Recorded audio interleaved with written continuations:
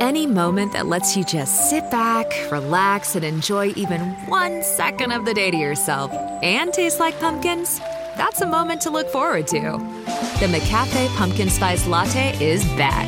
Get it $2 small hot or iced for a limited time. Or try one of our other freshly brewed espresso drinks. From iced caramel macchiatos to caramel frappes to hot mochas to every sweet treat in between. Only at McDonald's. Price and participation may vary.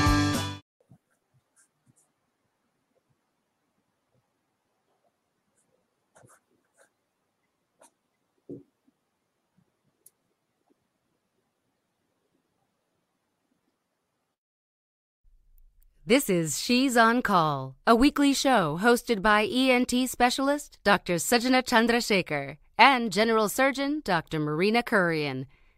They'll be joined by guest experts to discuss an array of newsworthy medical and health issues. You're invited to ask the doctors anything. The physicians and their guests' views are their own and do not represent any institution. Please contact your doctor for any personal questions. Please hit share and join us live on Facebook, Twitter, and YouTube at She's on Call, hashtag She's on Call. Please welcome our hosts. Hello, I'm Dr. Sujana Chandrasekhar. I'm an ear, nose, and throat surgeon in New York City and Wayne, New Jersey. I'm Marina Kurian. I'm a general surgeon. I also do minimally invasive surgery and weight loss surgery in New York City. So welcome to She's on Call. This is show 34. We're very excited to have you here, and we're very excited in a few minutes to welcome our guests. Dr. Michal Elovitz is a professor in women's health and maternal and child health researcher at the University of Pennsylvania Perelman School of Medicine in Philadelphia. And Dr. Stella Saffo is an assistant professor and HIV primary care physician in New York City with a lot of interest in global health.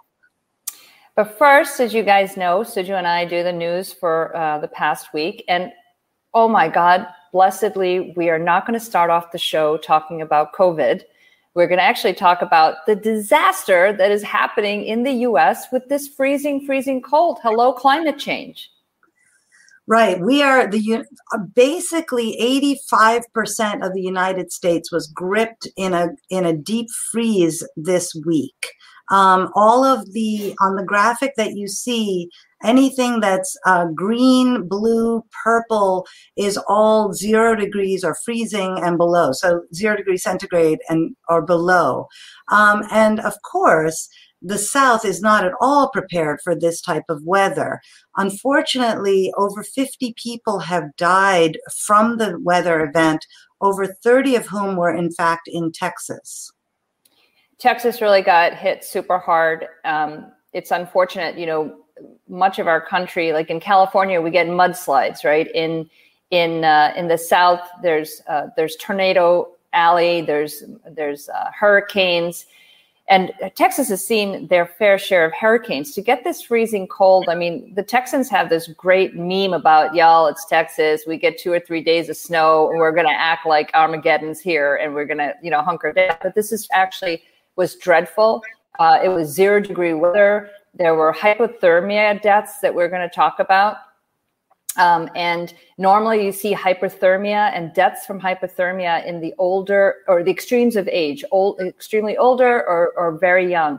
And unfortunately in Texas, there was an 8-year-old, an 11-year-old that ended up dying of hypothermia as part of the 30 deaths that we attribute in Texas.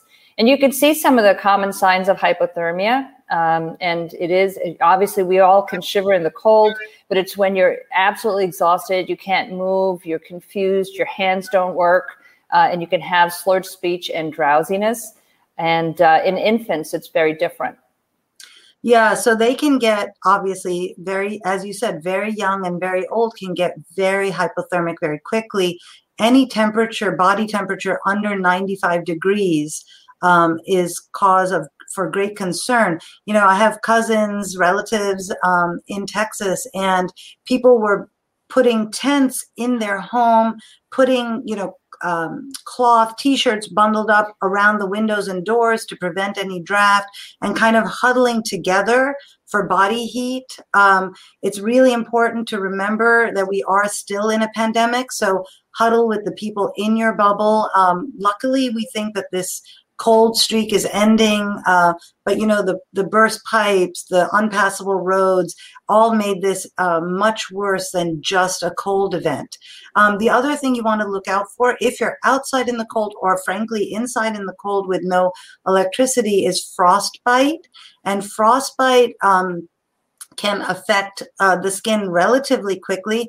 We've talked, Marina, about looking at non-Caucasian skin for skin diseases, and I've looked really hard, and it's really hard to find diagrams other than in white skin, but it looks like this. First, your frostbitten skin looks quite red, then it looks very white, and then as there is cell death, it actually gets black.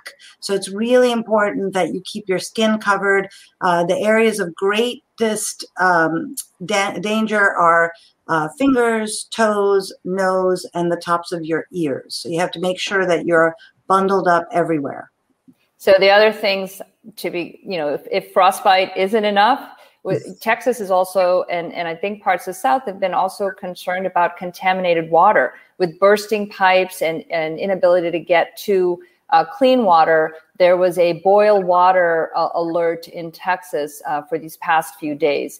And, those of us, when I went to India to visit, we'd be on well water, and sometimes we would have to boil water depending on where it was coming from. So it can be something that, well, Suju and I might be familiar with it. A lot of people are not. What do you need to do? And this is just a great way of telling you how to, what temperature you have to get it to.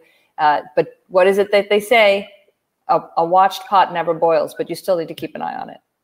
Yeah, and I think you need to make sure that if you're boiling, boil for a minute. If you can't boil the water, you can actually put in bleach, dilute bleach. It's about 2 or 3 drops per liter or per quart of water will actually sterilize the water and make it safe enough for you to drink. And then, oh my God, we're like the gloom and doom sisters. The one other thing we have to talk to you guys about is carbon monoxide poisoning, because that's another danger if you're using a generator in a closed space, if you're using a space heater, and if you're getting carbon monoxide poisoning, the symptoms are shown here on the graphic, but you start with a headache and maybe some trouble breathing. You can get chest pain, nausea, vomiting. You can feel dizzy, and you can eventually collapse and lose consciousness. So it's really important to be cautious of the measures you're using to get warm. This can happen if you are sitting in your car in a closed garage with the car running. Unfortunately, it is a way that people do commit suicide. So it is a tragedy, however it happens. So please stay warm, but be careful. And there are carbon monoxide detectors, hopefully in every home. And make sure you have batteries for them, right? That's something that you have to also do. But, this is the first time we have not let off our show with COVID since we started. June 9th, I believe, was our first one. And so after 34 shows, we started off without it. But the reason is we can talk COVID-19 vaccines with our wonderful guests, right? So we can talk about that and women's health, and also talk about gender and race equity. So we're really excited again to welcome Dr. Michal Elowitz. She's a professor in women's health and maternal and child health researcher at the University of Pennsylvania, Perelman School of Medicine in Philadelphia, and Dr. Stella Safo, who is an assistant professor, HIV primary care physician, and global health leader at the Icahn School of Medicine at Mount Sinai in Manhattan. Welcome, you guys. Thanks for having us. Thank you. We're so happy to meet you. I feel like one of the advantages to starting this show was there are people whom I communicate with only on Twitter that I finally get to meet. And okay, we get to meet through a screen, but this is the screen is the new handshake, right? So I'm very happy to see both of you, as is Marina. Let's get to COVID, because unfortunately the statistics although they're getting better, are still terrible. The front page of the New York Times has this incredible graphic with dots on it showing the just about 500,000 deaths in the United States. We have over a fifth of the world's deaths here. So although the cases are getting less and the deaths seem to be flattening, it is still of concern. And, the magic of, once there's a vaccine, everything disappears is obviously not real. So, Stella, Dr. Safo, maybe you can talk to us a bit as an infectious disease specialist.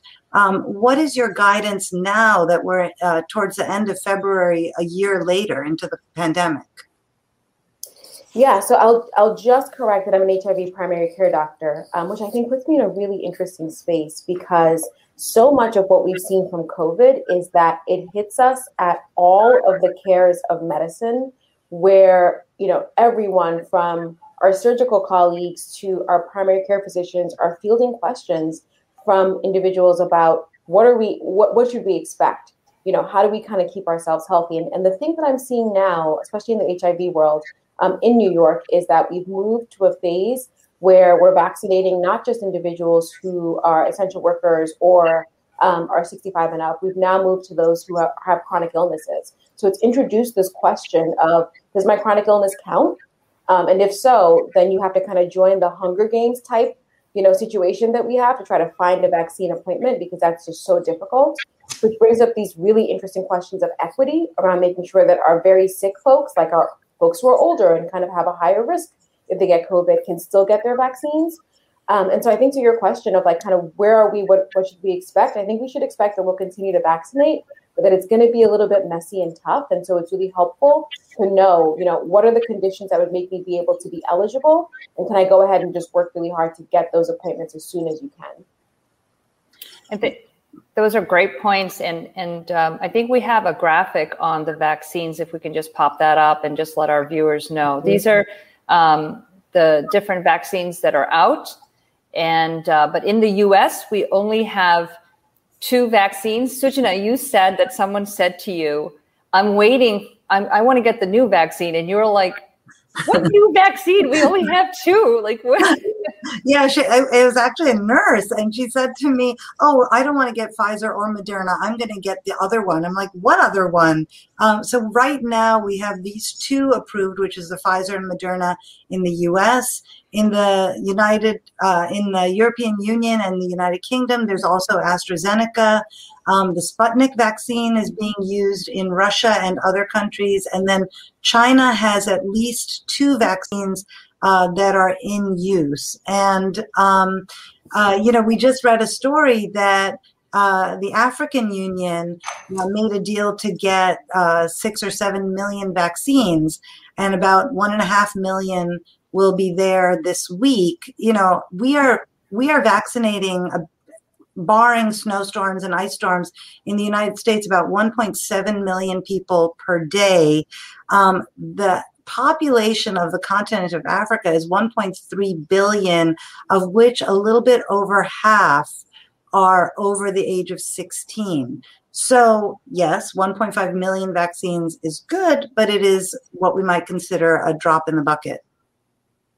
Yeah, and that's a real show of the disparity in healthcare around the world. And obviously COVID, as we've said many times, Sujana, has really laid bare the gross inequities in our own healthcare system for people, and where they're located and what their zip code is, and it's really just dreadful to be part of it, to see it, to really get the wool taken off our eyes, and also feel like there's not a lot we can do, but there's a lot we can do for the future, but there may not be so much we can do right now. It feels like COVID has radicalized us. Like I feel like we couldn't have come past this year of COVID and not feel just radicalized, right? We always knew that our health systems had certain kind of care delivery problems. We always knew that there were race and ethnic disparities within healthcare. We always knew that the kind of global north and south were really unequal. But then you look at COVID, and COVID has just laid it so bare from who got sicker, who got hospitalized, who died from it, who was able to get testing, and now who's getting vaccinated. And I think if we come out of this year and we've learned nothing else, we should learn that COVID was really our wake-up call to say we have to fix these systems, because as bad as COVID is, the next pandemic that comes that has a higher mortality or is more infectious, we're just not ready, right? And so there's so much that I think about of like, this is our opportunity to build back and to build better than what we have now. So, we have people watching from all over the world, and thank you guys so much. We have people listening on Mondays from 2 to 3 on WBAI 99.5 FM in New York and WBAI.org. We have people on Facebook and YouTube and Twitter watching us. Dunkin' is putting a whole new spin on pumpkin at Dunkin' with our new Pumpkin Cream Cold Brew. Smooth, bold cold brew topped with velvety pumpkin cream cold foam made with cinnamon and nutmeg spices. And there's more pumpkin for you to love, like the delicious fall classic, our Pumpkin Spice Signature Latte. Rich espresso topped with whipped cream, caramel drizzle, and cinnamon sugar. That's how we pumpkin at Dunkin'. Sip into the fall season with the $3 medium Pumpkin Cream Cold Brew or Pumpkin Spice Signature Latte. America runs on Dunkin'. Participation may vary. Limited time offer. Exclusions apply. Valid on Pumpkin Spice Signature Latte only in all cold foam cold brew. Michal, I want to ask you, can you tell us what's going on with vaccines in pregnancy? Because there is so much confusion and perhaps misinformation out there about whether it's safe in before you get pregnant, when you're nursing.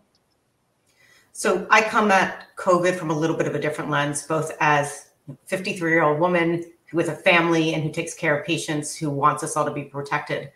But as a maternal fetal medicine expert, it's difficult because we've been put in the place of having to guess for our patients, our pregnant patients again, right? So as Stella alluded to, the disparities and the inequity as far as who gets the vaccine and who's at risk for severe COVID is not new, right? This has been true for diseases for decades and centuries, if you will. And the same goes for pregnant people. We have not valued women or pregnant people, and we have had this very paternalistic view where they are not included in clinical trials under the assumption that we are protecting them. But we're not protecting them, we're hurting them.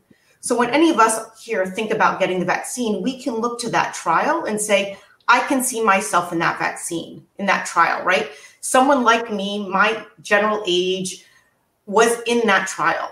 Pregnant women were excluded from every except maybe one or two clinical trials looking at therapeutics or vaccines for COVID. And therefore, when we say it's offered to pregnant women, we're doing that under autonomy, but without informed knowledge or without preclinical and clinical data to help guide those pregnant people on whether to get the vaccine or not. So what are you doing, though? What are you telling your patients? Because I've seen it every which way. I've had pregnant patients that are just coming in, lay people that are coming in and have been able to get the vaccine, but they're healthcare workers. But then I've had others hesitant to take it because they are pregnant. So it's been difficult because, again, we're guessing, right? We're guessing about what's best. So the American College of OBGYN and the Society of Maternal Fetal Medicine have both come out with statements urging the FDA, which the FDA followed, not to exclude pregnant people under the EUA. So under the EUA from the FDA, pregnant people can be offered the vaccine. So I'm just going to say, Michal, EUA means emergency use authorization. Yes, thank you. Yes. Yes, thank you. So under this emergency use authorization, pregnant people can be offered the vaccine. But this is where it gets difficult. So we are urging and promoting autonomy for pregnant people, but they don't have the same preclinical data that non-pregnant people have. So it becomes a risk-benefit discussion, but a really difficult one, right? So the risk is, as with other viral illnesses, infection with COVID, especially later in pregnancy, poses a significant morbidity and mortality to pregnant people, likely more than we see in non-pregnant people in the same age match range. So they're at greater risk of disease, but then you're left on the other hand with this vaccine that we know is really effective, but we don't know how it works in pregnant people, right? We're assuming it's as effective, but we really don't know. But we also don't know is how that vaccine affects the maternal fetal dyad, whether it can cross, whether it is whether there's any harm. So we don't believe there is, but we're guessing. And so it is very difficult as a pregnant patient. And what we've done individually is really say, so what is your risk of being exposed to COVID? Are you able to do practices that will ensure less risk of exposure to COVID? Where do you work? Where does your family members go or work? And what is their risk? And so it really becomes this very individualized risk-benefit discussion about whether they should take the vaccine or not. In terms of mitigation and trying to decrease the rise, as we stated earlier, certainly in the US, we're seeing that we've peaked and we're coming back down on this second, third wave. I don't even know what to call it. But when you look at other countries, and I want to bring up India, and we all predicted, if Suju and I talked early on, we were worried about India. The Indians were worried about India that live there. And yet look what's happened. When you look at where are the cases in India, we expect, because they have 1.3 billion people in India, I believe. And we expected it to be so high and it'd be way more than the US. And in fact, it's not. It's been a significantly flattened curve, and it's been confusing. And everyone is wondering, what could it be? Why is it? And we have another graph that shows that, like, what could it be? What are some of the proposed etiologies of why we are seeing a lower death rate in India, and even a lower transmission rate, really, than we've seen in the US? Stella, do you want to weigh in? Or yeah, it's definitely something that I think we've questioned and asked about quite a bit, thinking about some of these international sites that don't have the resources that we do in the US, and what will happen when COVID hits them. My family is from Ghana, and it's something that we've been following really closely to see what's happening in that country. And what we have seen, just like in India, is the rates have definitely risen, but it hasn't done what it's done here, which is this kind of, just almost like a vertical spike up. And, it's so interesting to me what I saw on the slide. One of the things that we have been discussing is just the population that's getting infected. So obviously, if your population that gets infected is kind of more able to be infected. And so, as we said, looking at things like age, chronic illness, etc., that may explain why we're not seeing the numbers, certainly from the kind of mortality, perspective, but it doesn't really make sense why we're not seeing just the numbers of infections that we might expect to see, especially given the realities of, things like having markets. My family still shops, goes to the market. Markets are so crowded. How is it that COVID isn't spreading as much? So I think people are looking at other questions around, could it be the climate? Could it be that these viruses kind of are not as hardy in certain warmer areas?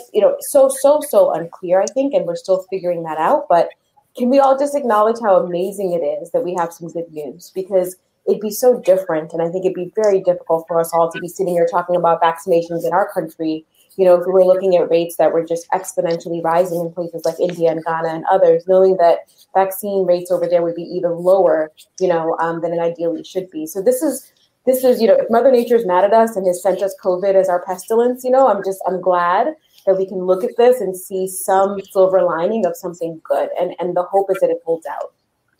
I think you're right that we must look at the silver lining. We also have to say it's a brand new disease, and we're as quickly as we're learning about it, it's changing, or the data is changing, and we're doing our best, as Michal said, to interpret that data for our patients in a way that's safe for them. We have people watching from all over and opining from all over. Thank you so much for watching us. We are live on Facebook, YouTube, and Twitter. We're live on scroll.in with our Indian audience. And we will be on WBAI every Monday, 2 to 3 p.m. But we do get a lot of vaccine questions. And one of our previous guests, Dr. Nina Shapiro, wrote in Forbes this week about the finding of axillary or armpit lymph nodes or masses after getting the shot, and how that was people who were getting their mammograms or breast cancer screenings were not understanding what was related to the injection and what was related to perhaps ongoing disease. Michal, do you have advice for your patients about when to schedule their mammograms in relation to the vaccine? So in pregnant patients, right, we don't routinely do mammogram, but I can tell you from my own experience, I went for my yearly mammogram, which unfortunately I delayed due to COVID, and I recommend no one doing that. So get your mammogram on time. And actually, it was right before the recommendation came out. And she asked me when I got my vaccine, and I was like, at this date, I said, of curiosity, why are you asking me? And the minute before she could say it, I reached under my right arm and I felt my own nodes that had been there since the vaccine. And it instantly made sense. And it was right before the recommendation. And I think it's, one of the things, again, that we're learning in COVID. And so I think it's really important for this to be known as a public health announcement more to women who are, first of all, to still get it, but to be cognizant that this can be a side effect so that we don't keep women from getting their mammograms, but we also don't want to induce unneeded fear. And so I think the broadcasting now of this recommendation is really important. And just, again, one of the other things we're learning about COVID and the vaccines and just general health. And as I think Stella pointed out, everything we're learning this year, we need to take from the lens of how does this apply to not just the next pandemic, but just to health and disease in general as we care for women. Dr. Camille Clare, who was one of our guests early on, says the recommendation is to delay the mammogram for 4 to 6 weeks if you can after the vaccine. But obviously, if there is a concern, nobody wants to delay a cancer diagnosis. So I think, being logical and rational helps. But maybe let's turn a bit to HIV. So all of us, maybe 3 of us, were in training at the time of the HIV/AIDS outbreak in the world and in the United States. Bizarrely, Dr. Anthony Fauci was the face of the NIAID then, as he is now for COVID in 2021. But where are we with HIV and AIDS now, Stella? What can people understand about that disease, which is ongoing in the world? So HIV, I think, has really served as a blueprint for us to understand how to approach COVID. So not to bring everything back to COVID, but one of the things that was really comforting to see is a lot of the pioneers that worked in HIV care really stood up and were able to help around COVID around 2 areas in particular. One, the speed with which we were able to get the vaccine and kind of work on making sure we were dealing with that. And 2, the importance of not stigmatizing behaviors around COVID. Because as you guys remember, so much of HIV that prevented people from getting tested and getting care was this fear of carrying this diagnosis. And so a lot of folks in the HIV world have talked about how, yes, it's problematic when people don't wear masks. And yes, it's, really discouraging to see people having these big, large parties. But if you're using a stigma-based or a shaming-based approach, it doesn't work for an infectious disease. And we've seen that from HIV. The good news, again, we're going to make today about some areas of good news, is that the HIV crisis has really not been something that has been made worse by COVID. We were very afraid that our HIV patients that had compromised immune systems would just be decimated by, this new pandemic, and that has not been the case. Their cases of infection, mortality, kind of all across the board, really do mimic that of the general population. And yet, HIV continues to be a disease that spreads worldwide, and that unfortunately should not continue to spread as much as it is, because we have the ability to use medications like pre-exposure prophylaxis to essentially prevent you, even if you are exposed to HIV, from getting it. And so this comes to an area that I think COVID is teaching us, which is that the way that we have the solutions. It's just about getting those solutions to the people that need them. And so there's a lot, I think, in the HIV world that we're very proud that we've done and gotten to, and that we are excited, especially when COVID calms down, to keep pushing and keep kind of driving forward. So can you tell us a bit about what PrEP is, which is pre-exposure prophylaxis? Like, what is it? And I know it's not just a pill, it's a whole system, right? And who gets it, and why are people not getting it when they should? Like, is this something that college students should be taking, or other, at-risk youth, or is it predominantly for one type of sexual encounter? Yeah, it's a fantastic question. And so the kind of history of PrEP was that it was used for what's considered high risk sexual behaviors. Some cases of men who have sex with men, transgender populations that, or individuals involved with sex work, that kind of potential to make it seem like it's only a certain group is something that I think many of us HIV advocates have really kind of pushed and fought against. Why aren't we talking about it more with sexually active, women and in heterosexual relationships? And so the counseling that I give for my patients is that if you're going to be in a situation where you have, more than, I would say, one consistent sexual partner, and you have the potential to have unprotected sex, so that's sex without a condom, you should think about PrEP. And there's two ways to take PrEP. You can take PrEP consistently every day. And what PrEP is, it's one medication. It's Truvada or Descovy. And it's a medicine that you take every day, and it will prevent you from getting HIV if you're exposed to it.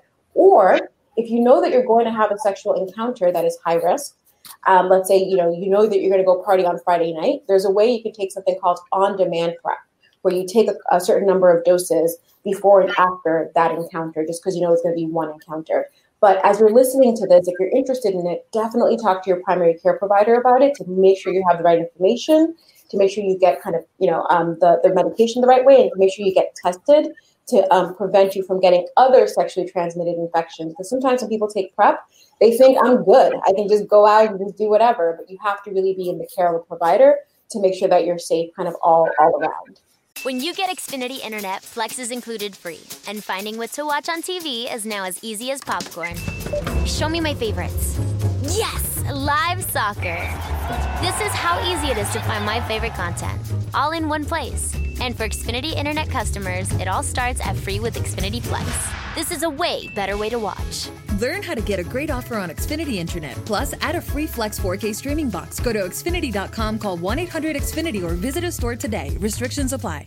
You might have noticed a change in your neighborhood lately. Yep, Sprint stores are now T-Mobile stores. Now that Sprint is T-Mobile, you get more coverage, value, and benefits than ever before.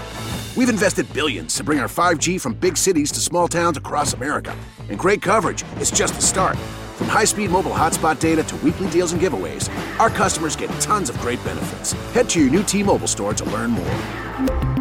Qualifying service and capable device required. Coverage not available in some areas. Some uses may require certain plan or features. See T-Mobile.com. So that slide that we had up, which talked about PrEP, it's also important to get tested, especially if you're having unprotected sex, and to look for treatment, which is also very important. Let's talk a little bit about what does it mean to have undetectable levels, right? Like I've operated on patients. I just operated on someone the other day, and she has undetectable levels of HIV. Can we just describe that? And actually, it's a testament to what has been done in with HIV and the research that we are at this point where these medications can really create undetectable disease. I mean, the field of HIV should give all of us so much hope. Like I had a patient say to me, he was very sad. He said, it makes me sad that in a year they came up with a vaccine for COVID, and HIV has been here for more than 30 years. We don't have a vaccine. That is true. HIV is a very tough disease to kind of get a vaccine for a number of reasons. However, what we've done in HIV care is unreal. It's unreal. We went from people taking literally 18 pills a day to now having the kinds of, like injections where you don't have to go and get HIV medications for 3 months. You get an injection and you could be good for a period of months, right? Like it's amazing what has happened. And so we're at the point now where studies have shown us that if you take your HIV medicines consistently and you're undetectable, essentially you can't transmit HIV. So, undetectable equals untransmittable, which means that serodiscordant partners, so partners where, let's say I have HIV and my partner doesn't have HIV, we used to tell them, it doesn't matter, wear condoms consistently. As far as you have HIV, always use condoms, just be very careful. Now we can tell those partners, if the person with HIV takes your HIV medicine, you will not be able to transmit it. Do you know how freeing that is for so many patients? Just to know that they can take these medicines and be okay, essentially, and be safe themselves and not transmit it. And exactly as you said, undergo surgeries and undergo procedures without really having to worry about the impact of their disease. I mean, the field of HIV has done something incredible, taken a death sentence and really let people live in a way where I'm now treating my HIV patients for diabetes and hypertension, and worrying more about that than their HIV. And so it really is a success story in medicine.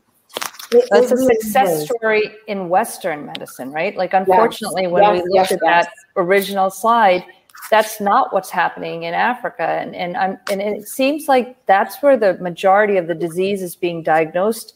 But are there other countries or other regions that are seeing as much HIV and AIDS? Because it's you see on the graph, it's 22.8 million in Africa. And that seems to me that is really world health failure. Absolutely. I mean, it's the burden of diseases in sub-Saharan Africa for HIV. It's why things like PEPFAR that came out of the Bush administration was so important, because I've just described to you that if you give someone adequate medications for life, their HIV is well treated, they're okay. So the question becomes, we have those 22 million that are infected. What are we as a global community doing to make sure that they have access to medications? And what are we doing to prevent transmission? And there's two ways. If you keep everyone who has HIV undetectable, you prevent that way. But also, if you give people PrEP, you also prevent that way. So I think that what you've said is exactly right. It's a success story in the Western world. We should feel very happy and proud. Now, let's take that energy and go and make sure that our brethren all around the world are just as safe. And it's why managing COVID matters so much. Once we get COVID under control, we can all focus on our day jobs. We can go back to the advocacy that we have to go back to, because every day that we're talking about almost 500,000 dead, I can't have the conversations I want to have with my, local and state politicians around, like, what are we doing to make sure that people back home are really protected from HIV and other, communicable diseases. So I think you're absolutely right to point out that distinction. So, Michal, as we're talking about HIV and AIDS, you can see in that graphic about half of the people who have this condition or disease are women. And so can you talk to us about the advances that have been made in reducing maternal to fetal transmission? So if the mother is HIV positive? So as you guys, I grew up in the age of the pandemic of HIV, and we saw pregnant women, and talk about ethnic and racial disparities. There were so many women who went undiagnosed and who suffered because we were not approaching it in a more equitable way.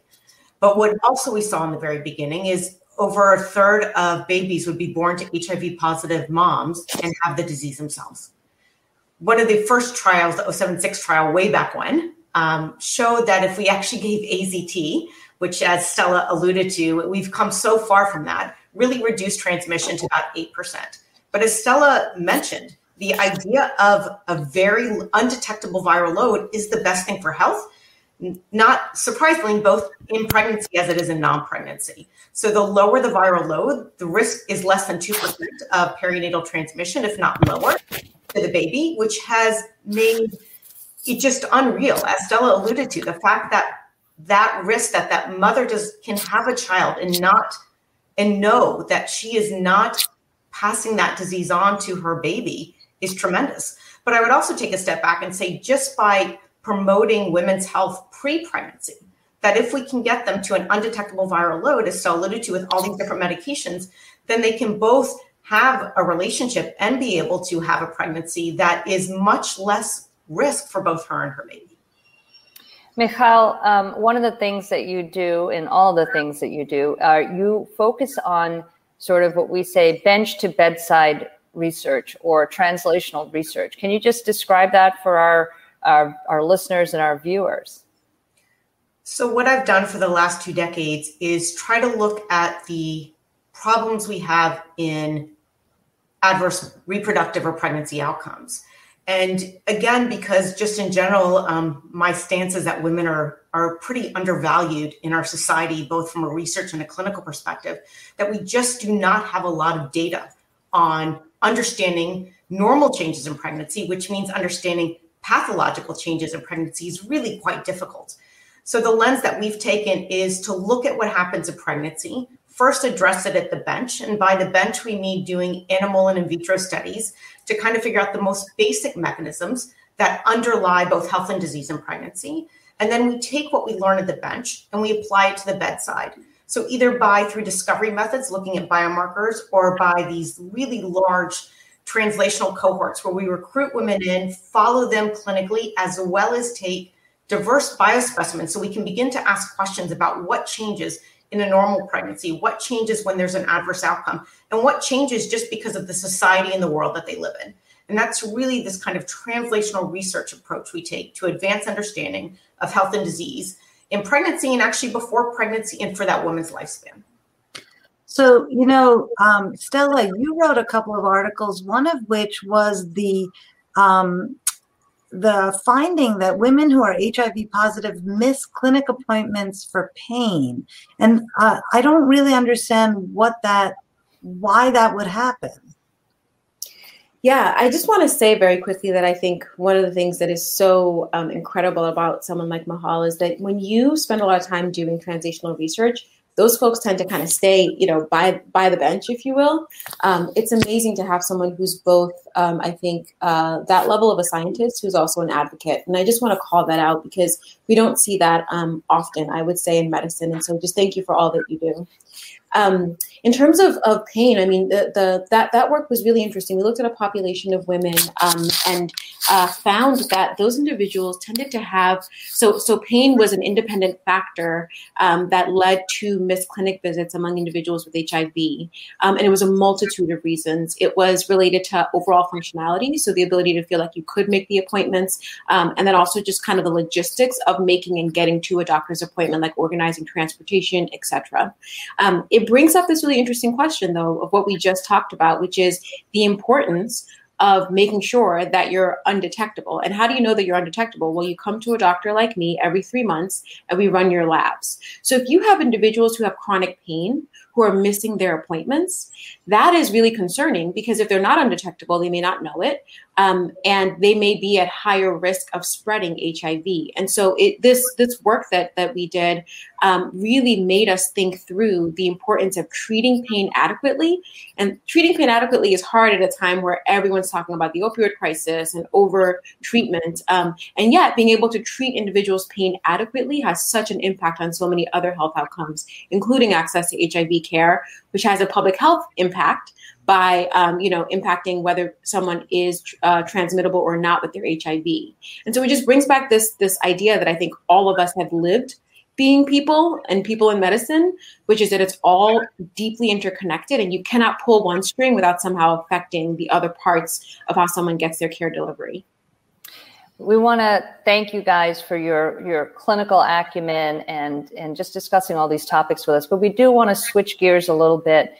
This past few weeks have been a little bit rough for women in medicine, in particular women of color in medicine, in academic medicine. We wanted to highlight two situations. One is Dr. Princess Dinar, who was let go from her university position really for matters of race, and Dr. Aisha Khoury, who was at Kaiser Permanente Medical School, and she was asked to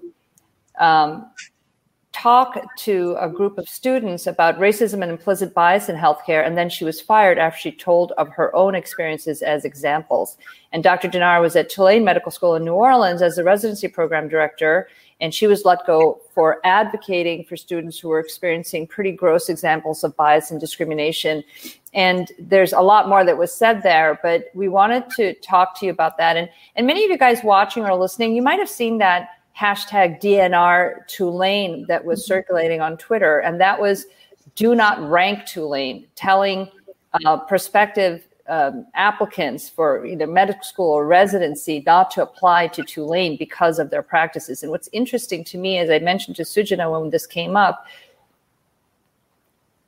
Tulane's in New Orleans, and Louisiana has a very large African-American population, but also a lot of ethnic diversity as well. So it was just odd that this was happening at an institution like that. One that my daughter, by the way, almost went to. And I liked it. Now. Well, I want to say, and the Kaiser Permanente Medical School, where Dr. Khoury was let go from, was formed so that underrepresented people from underrepresented groups could attend medical school, so that we can see doctors who look more like us and we can move that needle forward. So maybe Stella, will ask for your opinion on what is going on and how do we intervene here?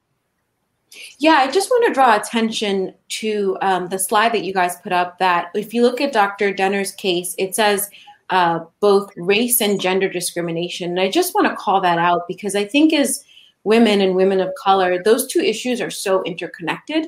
You know, I'm a black person and I'm a woman, and the ways in which I experience medicine, those two are always intertwined.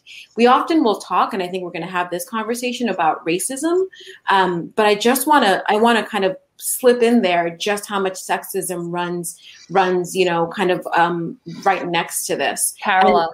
Exactly. And this really comes, I think, to the reality of medicine, of the hierarchies and where power is held.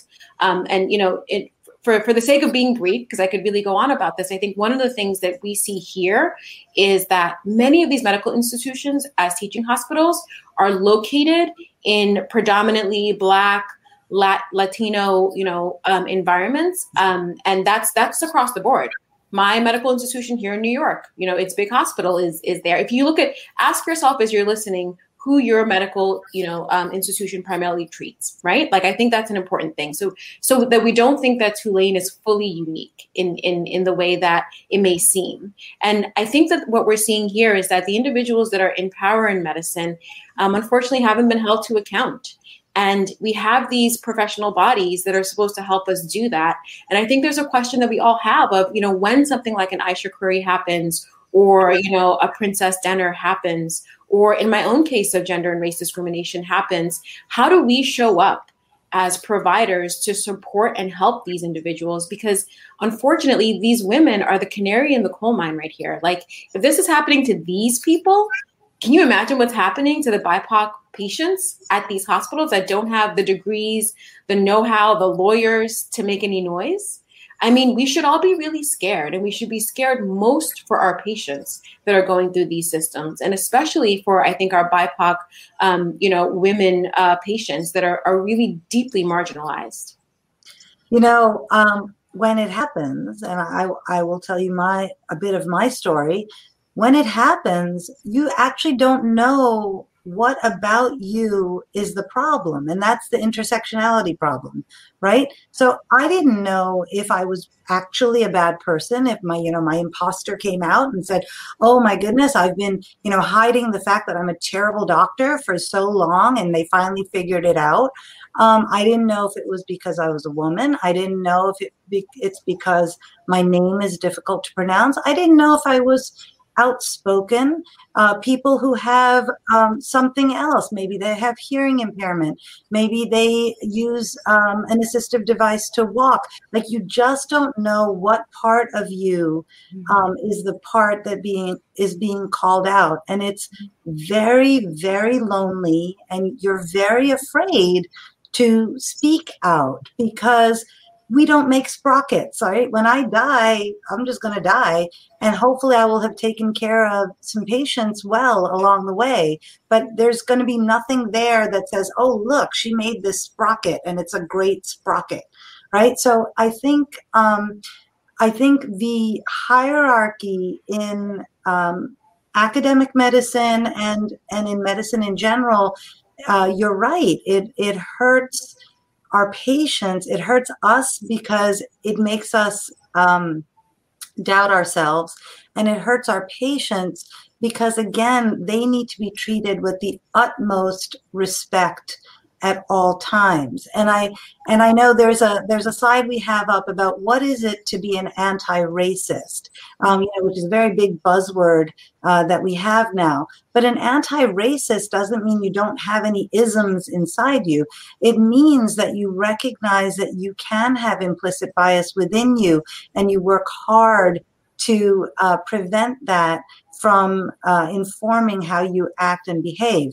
And Michal, I know that you started a really powerful group to include women in places of power. And maybe you can talk to us about that.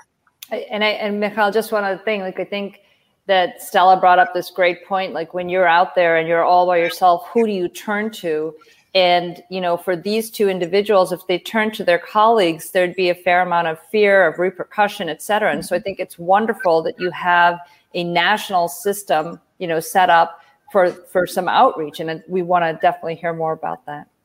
So I just want to recognize what all four of us are sitting here saying, right? That you just said that, are you being critiqued because you're outspoken? So I want to just take a moment to pause on that, right? We are worried about being outspoken, right? We are physicians. We care for patients. We do research. We want to make a difference. And we're worried about being outspoken, right? We're all worried about it. And I think we have for so long known about these inequities, known about sexism, known about racism. And there is no one to go to. And there is no one to help us stop being afraid. And there is no one there to help us navigate what we're supposed to do, how we're supposed to feel. And it's incredibly lonely and it's incredibly demoralizing. So I think many of us, and I'm sure all four of us here, as well as so many people listening, we felt this way for decades. And what has finally lit the fire, if you will, so it was already smoldering, right? But what lit it was the realization, which we should have come to decades ago, was that inequity, both sexism and racism in our stakeholders, in the doctors and the physicians and the scientists, unequivocally affects our research and our clinical care. So if we don't have a diversity of the people seeing patients, if we don't have a diversity of people doing the science, our patients will suffer. And as you see with Dr. Dinar and with other physicians, as they leave medicine, more women of color are not going to go into medicine. More women of color are going to leave medicine, which means our patients are not going to see themselves. Our science is not going to reflect the totality of diversity that it should to make the best for healthcare. So along with some amazing colleagues, we formed the Women's Health Collaborative in July of 2020 with the idea that we needed to break down silos in women's health and in women's health research and bring people together so that we could empower and foster diversity and equity across the fields of women's health in hopes that we could really start to be a place of support, but also to affect meaningful change. This is a great article that you posted. And, we've all talked about imposter syndrome. It was mentioned a little bit earlier. I think Sujana mentioned it. I don't generally suffer from it, actually, but every once in a while, you guys could feel that, right? You're like, yeah, she is not suffering. But every once in a while, I have it. And but I don't think men have it as much. And it's because of the way we're raised. I don't know. Like, I feel like if I just look at my kids, and I'm not supposed to talk about them, but I do all the time anyway, that my son doesn't really doubt himself very often. My daughter is a little more like, I always said, like, my only gift to my children can be like self-esteem. If they had really great self-esteem, I will have accomplished everything I wanted to do as a mother, right? And I feel like sometimes she can feel a little more hesitant than he is, or a little doubt herself. She may not show it, but it's there, And so I want to discuss imposter syndrome and how we can get around it. But I do feel that it's something that's like sort of built into, whether it's our education or something, that it gets out. You know what? It's all, we have a graphic, and, there's self-doubt, I think, is very healthy. But imposter syndrome happens really when the circumstance around you takes that self-doubt and really makes it toxic, makes it unable to function. And Harvard Business Review said, stop telling people they have imposter syndrome. Stop telling women we have imposter syndrome. Make our workplace inclusive for us. So maybe, Michal, you can talk to this a little bit. So I have counseled myself and all my mentees for years about how to fight the imposter syndrome, what they can do to have more self-actualization and self-esteem. And I have to tell you, it's a bunch of crap. Reluctantly, I have to admit it is about self-doubt, and not just about self-doubt. It's actually just about questioning where our strengths and our weaknesses are and what we choose to build on. And I tweeted this yesterday or 2 days ago, that imposter syndrome is not imposter syndrome. It is the result of longstanding societal sexism, right? And internalized misogyny. That is what imposter syndrome is, right? There is no reason Marina, myself, Stella, or you should have any reason to have imposter syndrome. And yet we do. And so we have to stop blaming women, right? It's just another way to blame women. Okay, you didn't do it as well, and it's your fault. And by the way, now question yourself.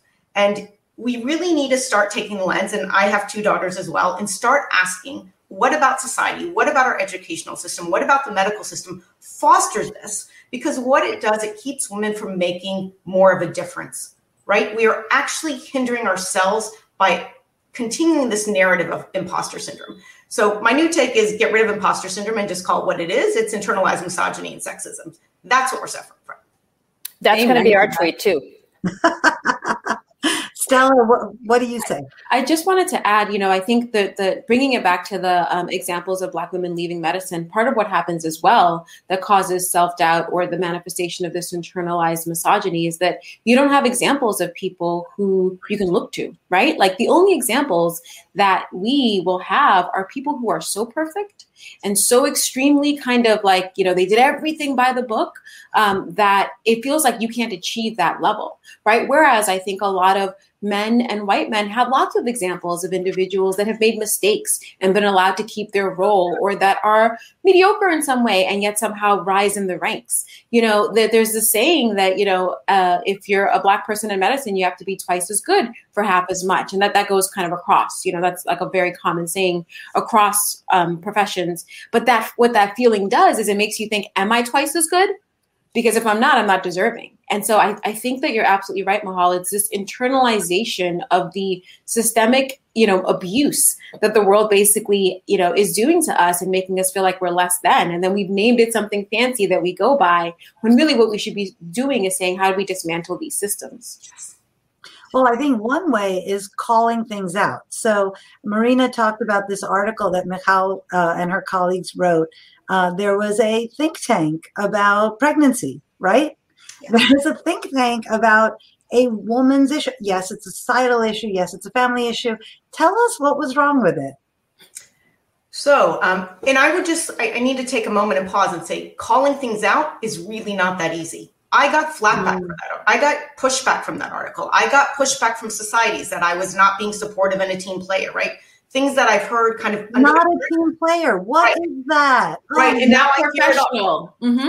Professionalism, right? I'm not I call things out. I say things. And what institutions, the medical system need to separate is that if we call things out, they should listen and then say, we hear you and we're going to address it. But instead, there's this imperative to squash it. And by squashing it, they're squashing women of color, and they're squashing ideas. So it'd be so much better if instead of saying we're calling it out, saying, let's hear the truths and let's find a way to address them.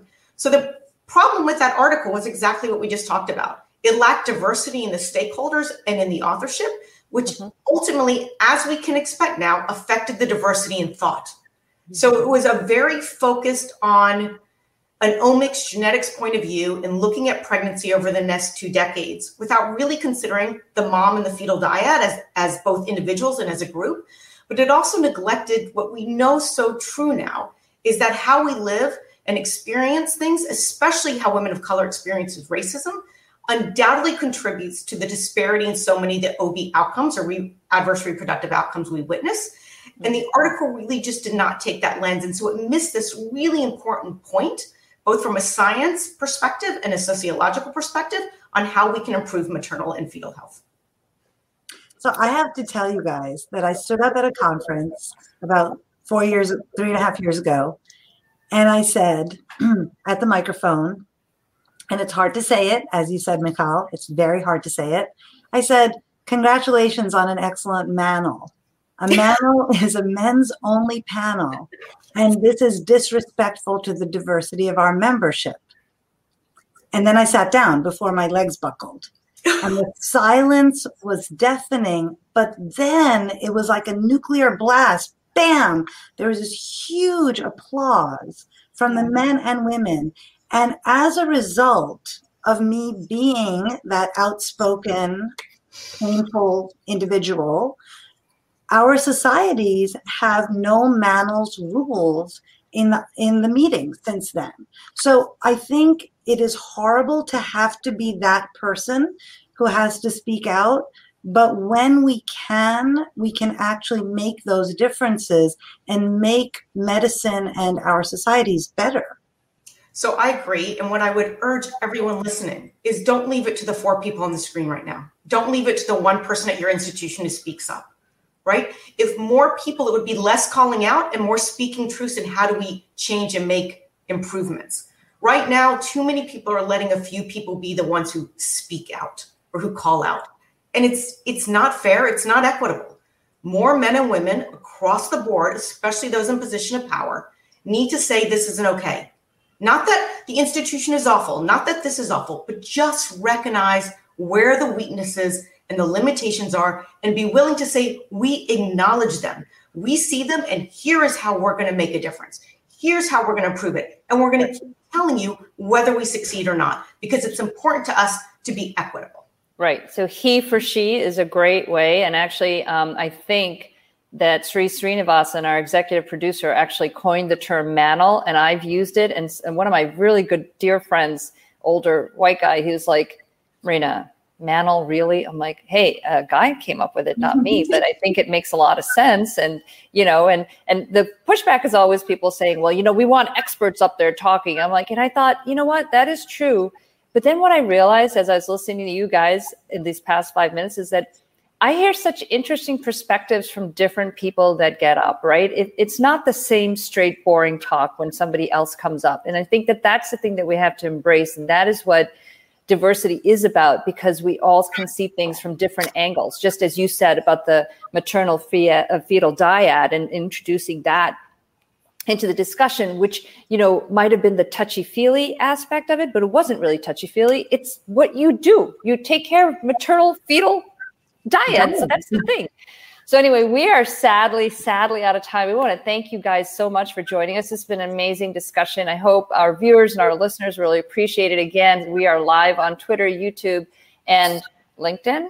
And also we are replayed on WBAI on Mondays at 2:00. So I want to thank you so much, Michal Elowitz and Stella Sappho. By the way, Stella, I was like, I love both Suju and I love your Twitter handle @Amastar. I love it.